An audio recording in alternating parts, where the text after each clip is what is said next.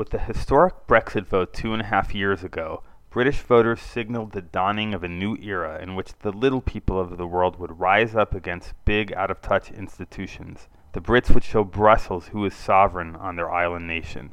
Well, regardless of where your sympathies may lie, that people power narrative seems not to be playing out. To the contrary, one of today's headlines has it that Deutsche Bank, a top 5 European financial institution, has scaled up plans to move about 3/4 of its estimated 600 billion euros in capital from London to its Frankfurt headquarters following Britain's planned exit from the EU in 2019. That's just a half year from now, folks. Another of today's headlines, Aviva, one of the largest British insurance companies and a large stakeholder in Unilever, is fighting the conglomerate's proposal to move its headquarters from London to the Netherlands.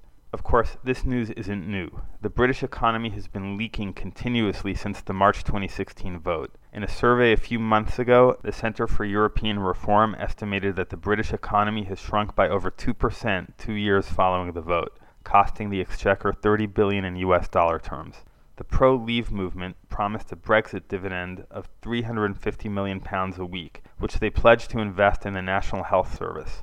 That amount always overestimated what Britain was paying into the European Union, but in any event, the cost to Britain of leaving the EU has been £440 million a week from the UK Treasury, considerably more than the savings Brits were supposed to gain.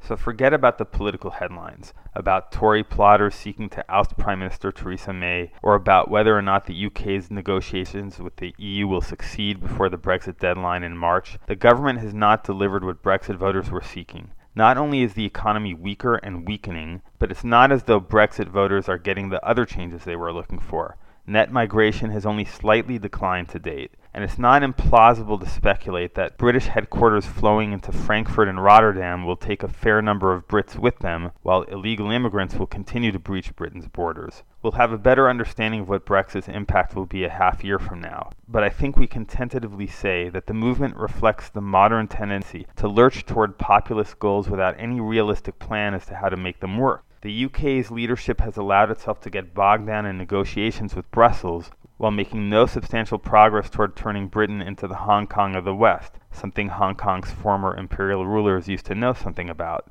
A big part of the reason for this, and this applies to developed nations across the world, is the lack of a broad social consensus on goals, and the lack of a leadership capable of building a governing consensus. A shared economic vision, shared cultural assumptions, these are the building blocks of economic progress.